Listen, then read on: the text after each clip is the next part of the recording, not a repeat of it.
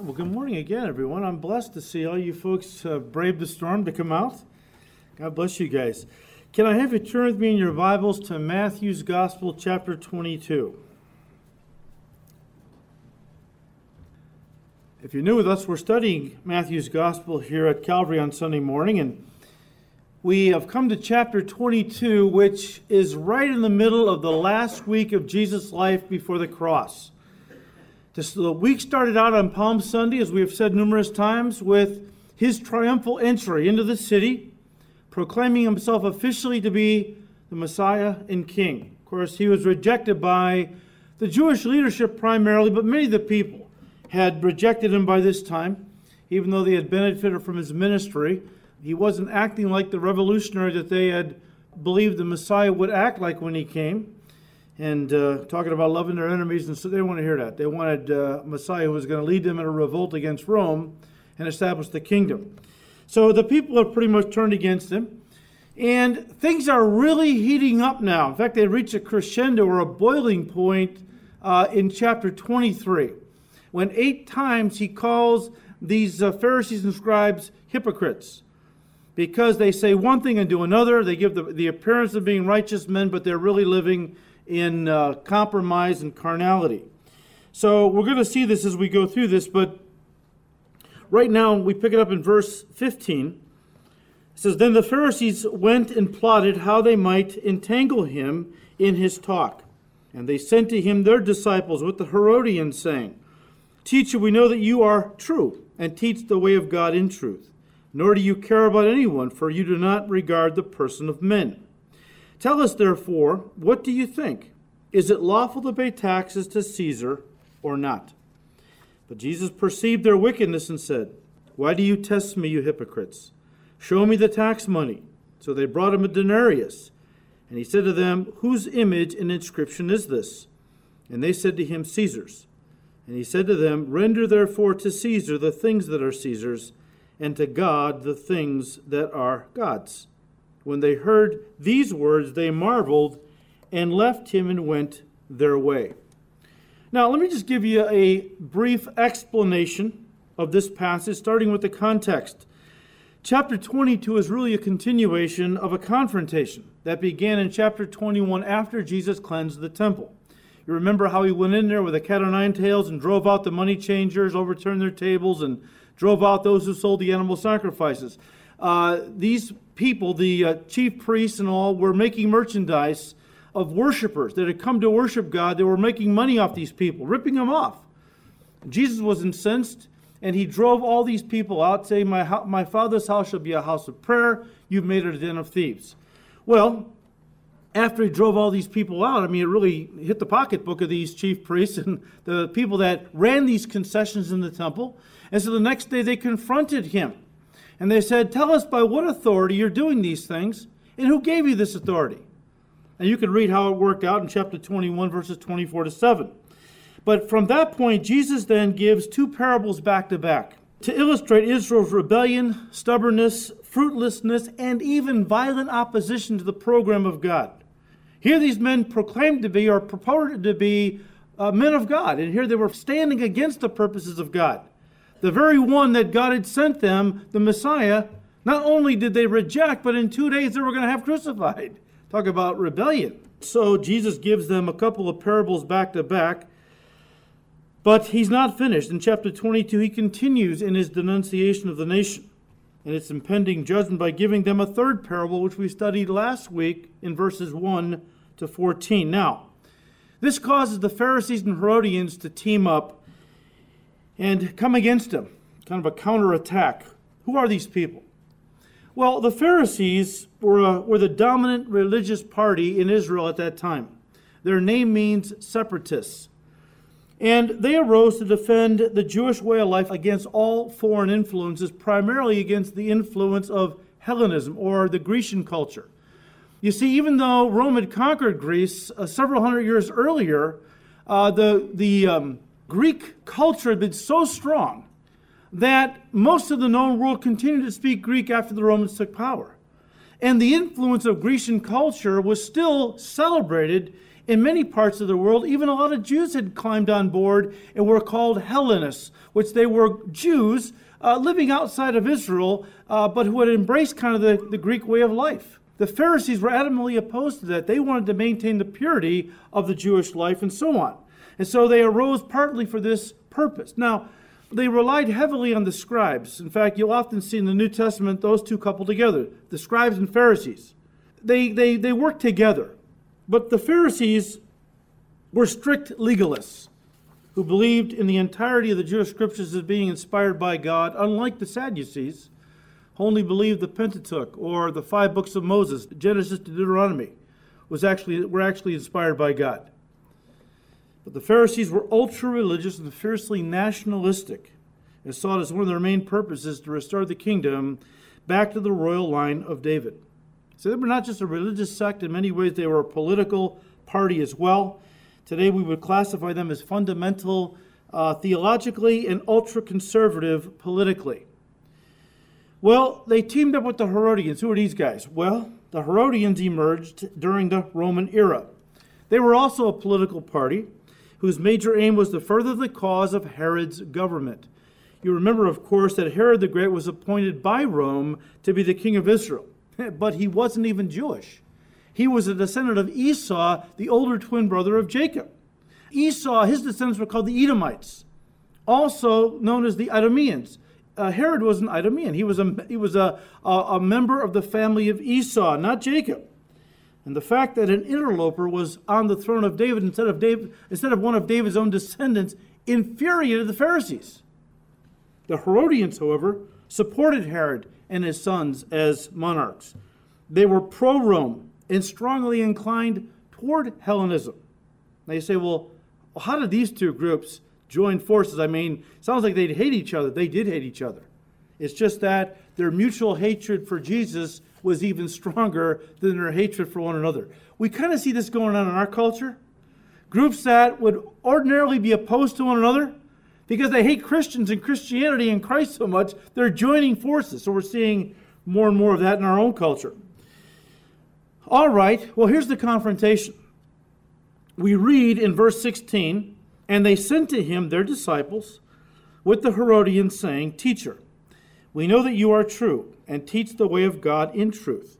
Nor do you care about anyone, for you do not regard the person of men.'" And all they're saying when they say that is not that the Lord didn't care about anybody, just that he was not a respecter of people. He was totally fair. That's what they were saying. He was impartial to all people. He didn't play favorites. So they start out with a little flattery, don't they? To kind of butter Jesus up, get him to lower his guard. Beware of people who flatter you. There's a lot to be said. There's a lot said in the Scripture, especially Proverbs, about people who flatter you. Watch out. Usually, it's not going to work out so well for you in the end.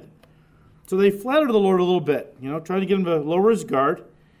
And then they hit him with a trick question that was designed to catch him on the horns of what they thought was an inescapable dilemma.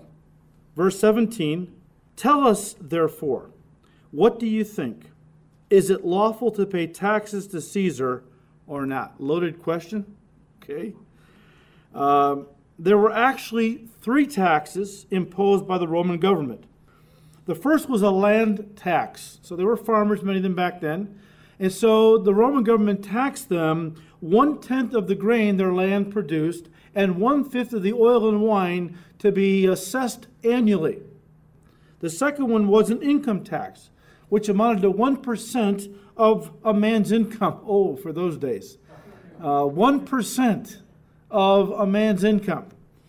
And then there was what was called the poll tax, sometimes referred to as a head tax. And this was levied on all men from 14 to 65 and all women from 12 to 65. This poll tax amounted to a denarius per year. A denarius was the average day's wage of a soldier or a common working man, a laborer. This was a tax that everyone had to pay, listen, simply for the privilege of existing. Okay? Simply for the privilege of existing. Now, of all the taxes imposed by Rome on its subjects, This was the one the Jews hated the most. This was the one that infuriated them the most.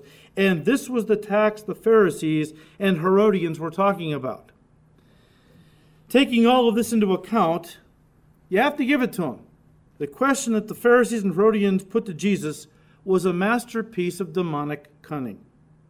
I mean, if Jesus would have said it was lawful to pay this tax, then the Jews would have turned against him because they considered it a great evil to pay this tax, okay? You're going to give us the right to exist? God gives us the right to exist. You can imagine how they felt about this tax. They were infuriated by it. And if Jesus would have said, yes, it's lawful, they would have turned away from him. So he would have lost popularity with the people. If he would have said, no, it is not lawful to pay this tax, these guys would have gone straight to the Roman government, reported Jesus. They would have had Jesus arrested as a revolutionary. So either way, the Pharisees and Herodians must have thought they had Jesus in a trap from which there was no escape. Well, they didn't know our Lord, did they? All right. And so in verse 18, but Jesus perceived their wickedness and said, why do you test me, you hypocrites? Show me the tax money. And so they brought him a denarius. And he said to them, whose image and inscription is this? They said to him, Caesar's. Let me stop there. Let me give you a picture in your mind's eye of what we're talking about. On the front of this coin would have been stamped an image of the current Caesar's face. At this time, it would have been Tiberius Caesar. All the emperors, by the way, were called Caesar. All right.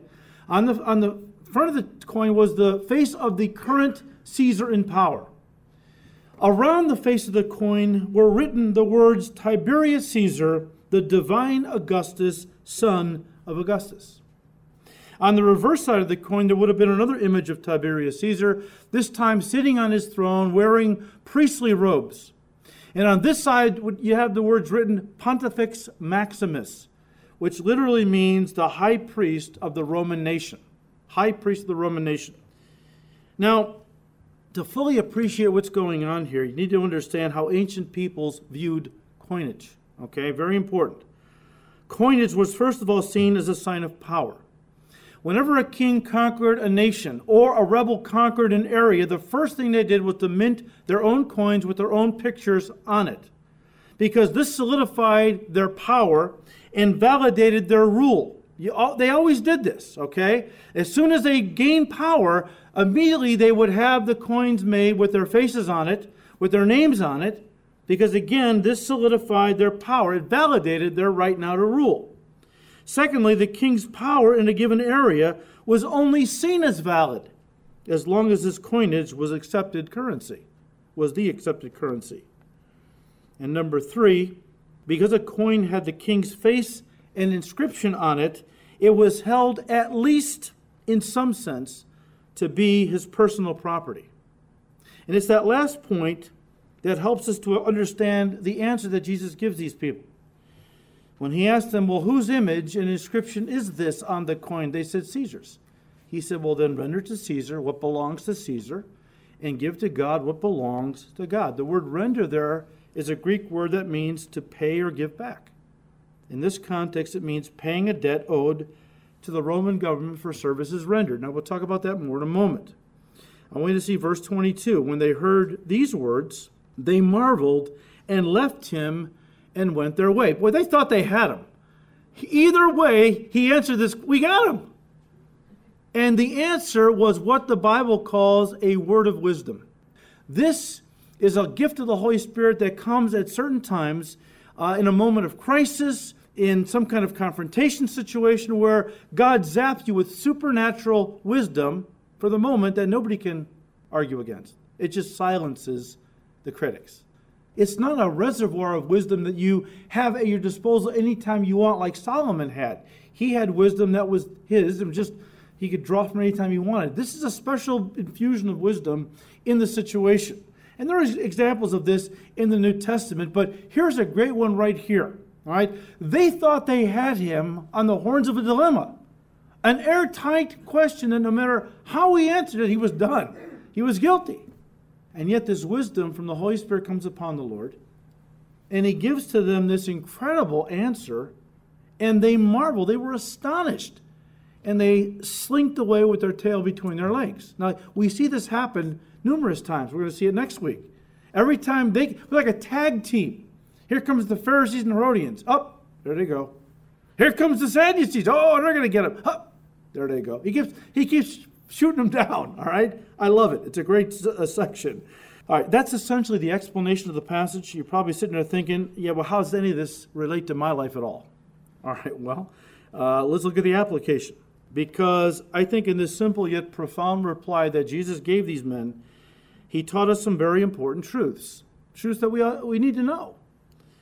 First of all, and these I'm just going to give these briefly, because most of these just are self-explanatory. But through this passage right here, and there's different places throughout the scriptures that teach us, but right here we learn that the Christian lives in two worlds, the spiritual and the physical. Number two, the Christian has dual citizenship. He or she is a citizen of their earthly country or kingdom, but they are also a citizen of the kingdom of God. Number three, the Christian is to be loyal to both. He or she is to be loyal to his country or her country and its leaders, but they're also to be loyal to God and his kingdom. And number four, the Christian has responsibilities to obey both. We as Christians are commanded to obey the laws of this country, our country. I draw your attention to 1 Peter 2. You don't have to turn there. We will look at this in more detail later on. But 1 Peter 2, verses 13 to 15, Peter says, "Therefore submit yourselves to every ordinance of man for the Lord's sake, whether to the king as supreme, or to governors, as to those who are sent by God for the punishment of evildoers and for the praise of those who do good. For this is the will of God, that we obey the laws of our land, that we be good citizens. But we're also to obey the laws of God." Jesus himself said in Luke 11:28, he said, "Blessed are those who hear the word of God and keep it." So we are to obey not just earthly laws, but of course the laws of God. Now, on the whole, the New Testament lays down three great principles with regard to the individual Christian and the state. And I think we need to spend the rest of our time this morning on this, because this is an issue that a lot of Christians have a problem with.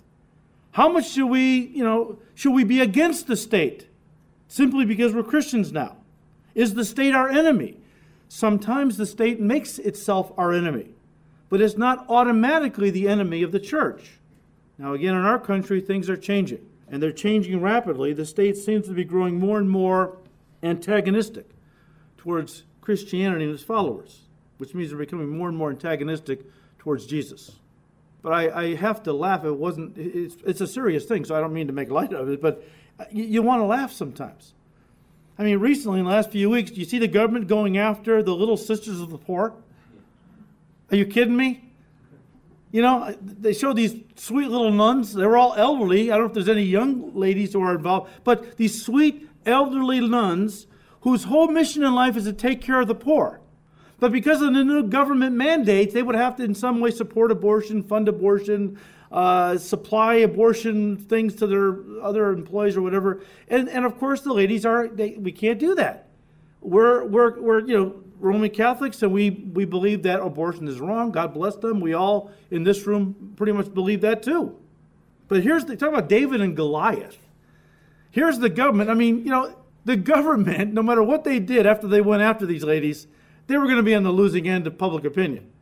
And so they've kind of backed off a little bit. I don't think it's over with, but they've kind of backed off for right now. So the Little Sisters of the Poor are safe at this moment. But I don't know how the future is going to bring. But anyways, just so you know that civil government is not automatically the enemy of the church. Why? Because first of all, civil government has been established by God. Turn to Romans 13.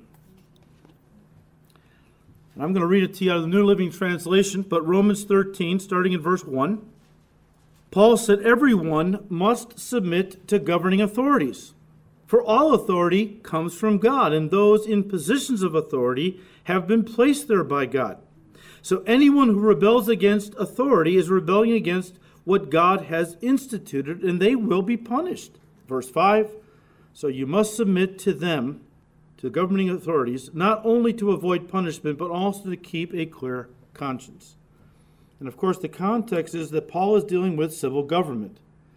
And he is saying basically that in any ordered society, there must be authority, and then submission to that authority, or otherwise you have a state of anarchy, and nobody can survive in anarchy.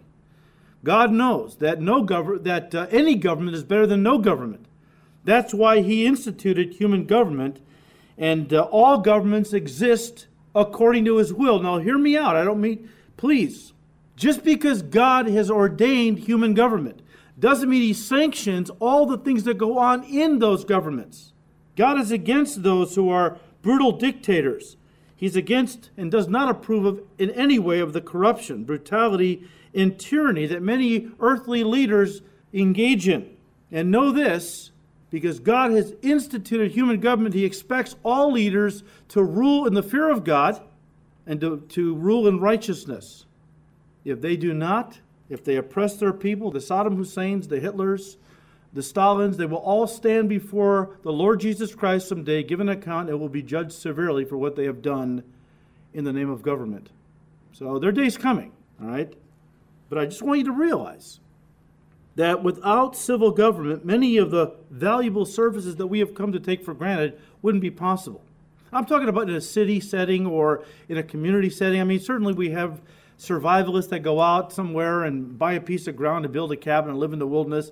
If that's where you're coming from, God bless you, okay? But for most of us, we're not going to do that, okay? Which means we need civil government.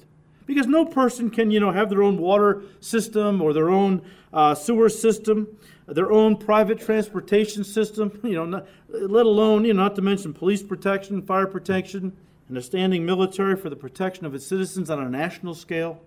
That's why we need government. The state is the origin of many of the things that make life in a civilized society pleasurable, if not possible. So civil government has been established by God, number one. Number two, no one can honorably, and I underscore the word honorably, accept all the benefits which the state gives, but then opt out of all their responsibilities. It is beyond question that the Roman government brought to the ancient world a sense of security and peace it had never known before. For the most part, Rome cleared the seas of pirates, the roads of thieves, civil wars were replaced with peace, and tyranny with Roman impartial justice, which they were very proud of. One historian writes, and I quote, "It was the glory of the Roman Empire that it brought peace to a troubled world. Under its sway, the regions of Asia Minor and the East enjoyed tranquility and security to an extent and for a length of time unknown before and probably since. This was the Pax Romana, the Roman peace. The person under Roman authority found himself in a position to conduct his business, provide for his family, send his letters, and make his journeys in security thanks to the strong hand of Rome." So we understand something. The Roman government, for all of its faults, did provide a lot of wonderful benefits to its people. So again, it isn't right for somebody to enjoy all the benefits that the state bestows upon them and then seek to exempt themselves from all the responsibilities of citizenship. And primarily, and number three, part of that responsibility is to pay the state its due in the area of taxes. Back in Romans chapter 13, verses 6 and 7, we read, Paul said, "Pay your taxes too. For these same reasons, for government workers need to be paid. They are serving God in what they do. Give to everyone what you owe them. Pay your taxes and government fees to those who collect them." So the government employs people, which then serve the rest of us. Now, we can argue about whether or not the government has employed too many people that are no longer serving us, but they're draining the money of the country.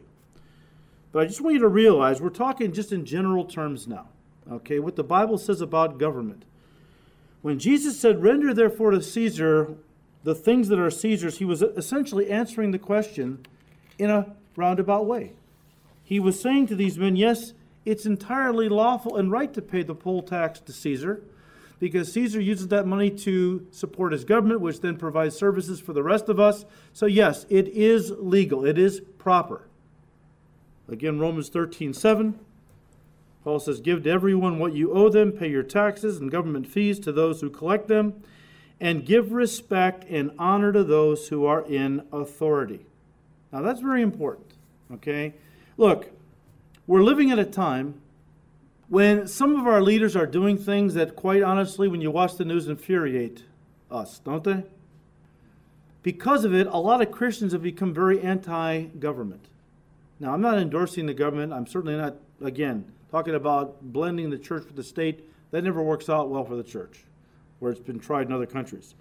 But the idea is that God wants us to respect those who are in authority and to pray for them. In fact, and I'm just trying to give you some balance here, because some people have some very strong feelings. They get very angry at the government for any reason. And therefore, any talk of kind of respecting leaders and praying for them, well, they get very upset, all right? I'm just trying to give you what the Bible says, just a balanced look at this issue. But in 1 Timothy 2, if you turn there, listen to what Paul told Timothy. 1 Timothy 2, starting in verse 1. He said, I urge you, first of all, to pray for all people. Ask God to help them. Intercede on their behalf and give thanks for them. Pray this way for kings. So now you say, look, pray for everybody that you know that needs prayer, but especially pray for your civil leaders. Pray in this way for kings and all who are in authority, so that we can live peaceful and quiet lives marked by godliness and dignity. For this is good and pleases God, our Savior. Christians get all up in arms, and I understand why. Because you have unbelievers running government, trampling on the laws of God, and doing things that are not right. And so they just get furious and just want, But here's the thing. Paul said to pray for them. Well, why should I pray for them? I wanted a Christian leader. Well, if you pray for them, maybe they'll get saved and become a Christian leader. I mean, if you don't like the government you got, pray that God will save these folks, so that they start ruling in the fear of God and so on. And if they will not get saved, then pray that God replaces them. Either way, we're not to hate anybody.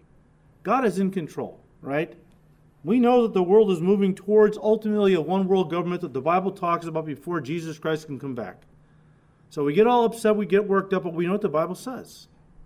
So we need to understand that, look, things are happening according to what the Bible has predicted. But let me just come back for a minute to the verses I quoted earlier from 1 Peter. I want to comment a little further on what Peter said, and then we'll close. So turn to 1 Peter 2.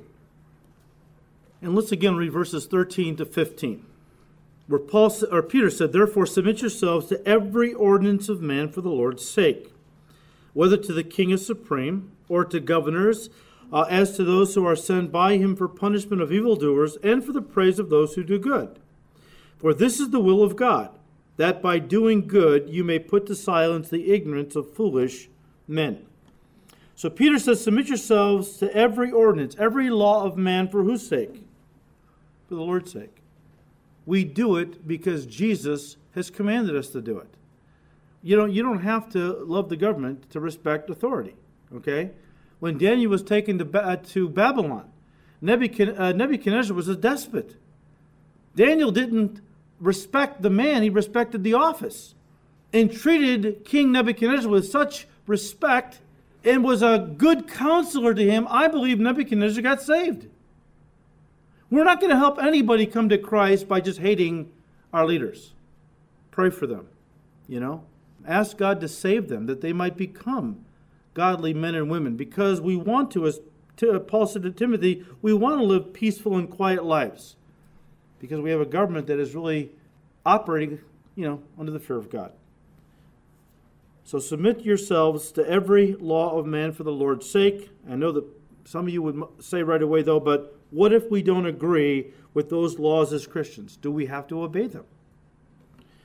Well, that depends on whether or not the laws of man contradict or conflict with the laws of God.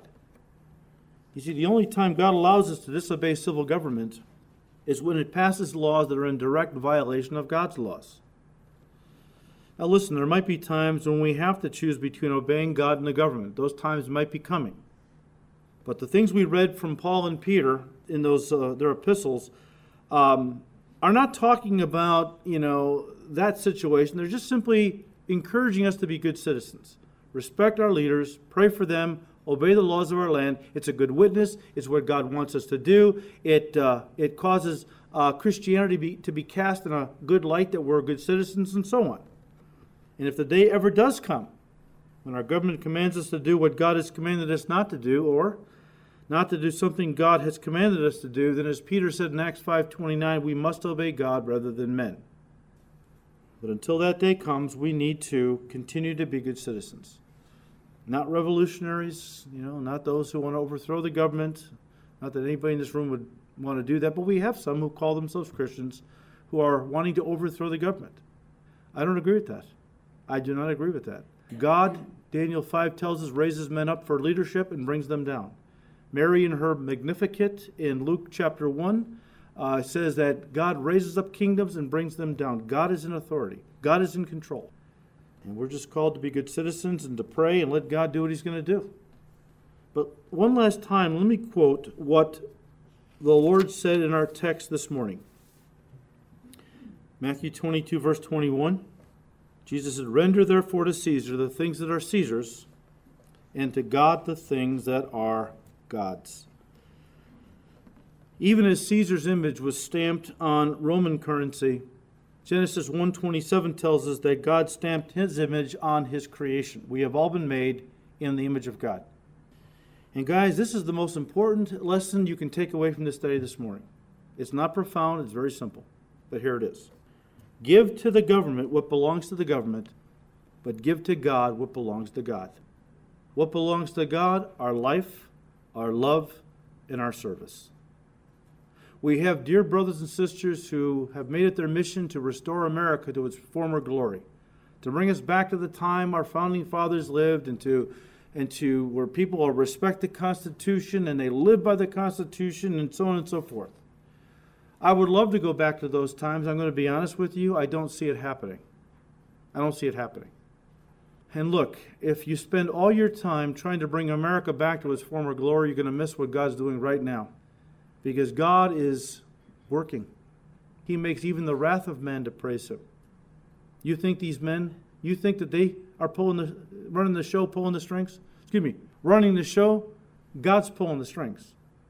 I think of his little puppet, Augustus, in Luke 2, who decided one day, I think I'll have all the world taxed. So I got to have everybody go to the place they were born. Yeah, that's a good idea.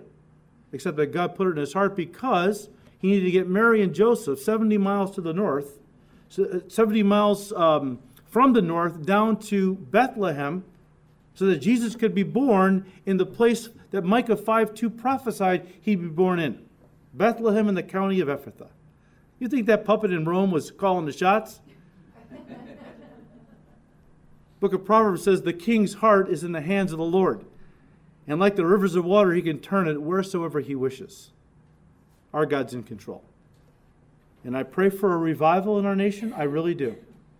And I pray that God's got one last great revival before the rapture. I don't know. I know this. America is going to go the way of all the nations that have gone before it. Just like in the Old Testament time, God took a very insignificant people, and by his power and grace and sovereignty, he elevated them to the strongest nation on the face of the earth, Israel. But in the course of time, they began to look at their wealth and their power and began to take credit for it. They began to think that their ingenuity, their toughness had made them so great. They began to turn away from God. And it led to apathy, idolatry, and eventually to judgment.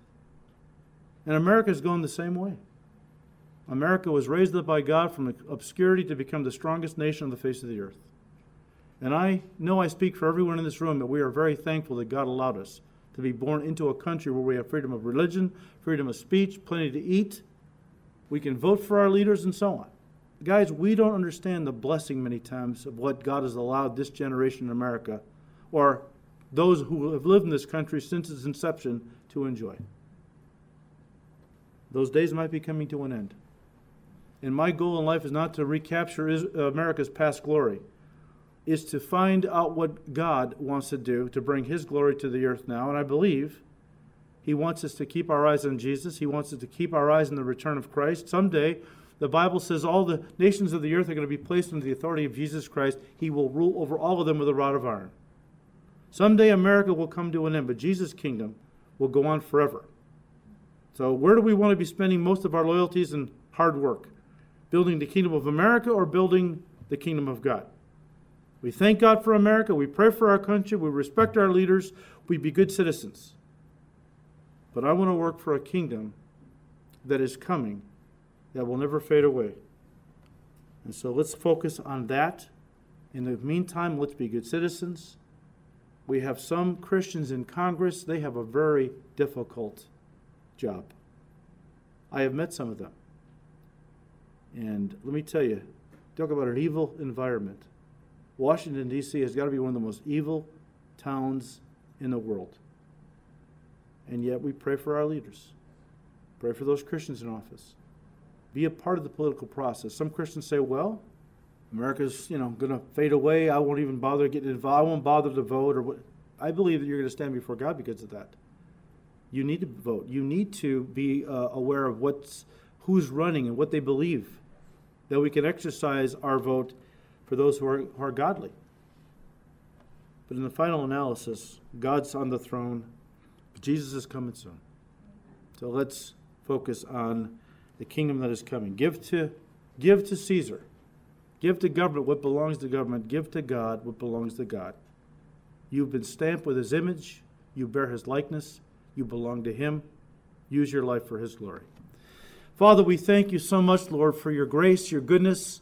Thank you, Lord, for allowing us to be born into a country where we have enjoyed so much plenty, so much prosperity, so much freedom. Lord, those days might be coming to an end. Things might be getting ready to radically change in a way that we won't even recognize this country anymore. But if that's the case, Lord, we know it's all according to your plan. And give us grace to use whatever time is left for your glory to build your kingdom. And Father, we just pray for our leaders that you will save our president, our vice president, members of Congress who don't know you. Strengthen those that do. But Lord, give us a heart that doesn't seek to lay up for ourselves treasures on the earth in this kingdom, but to keep our eyes above, lay up for ourselves treasures in heaven. Father, we thank you. We ask all this in Jesus' name. Amen.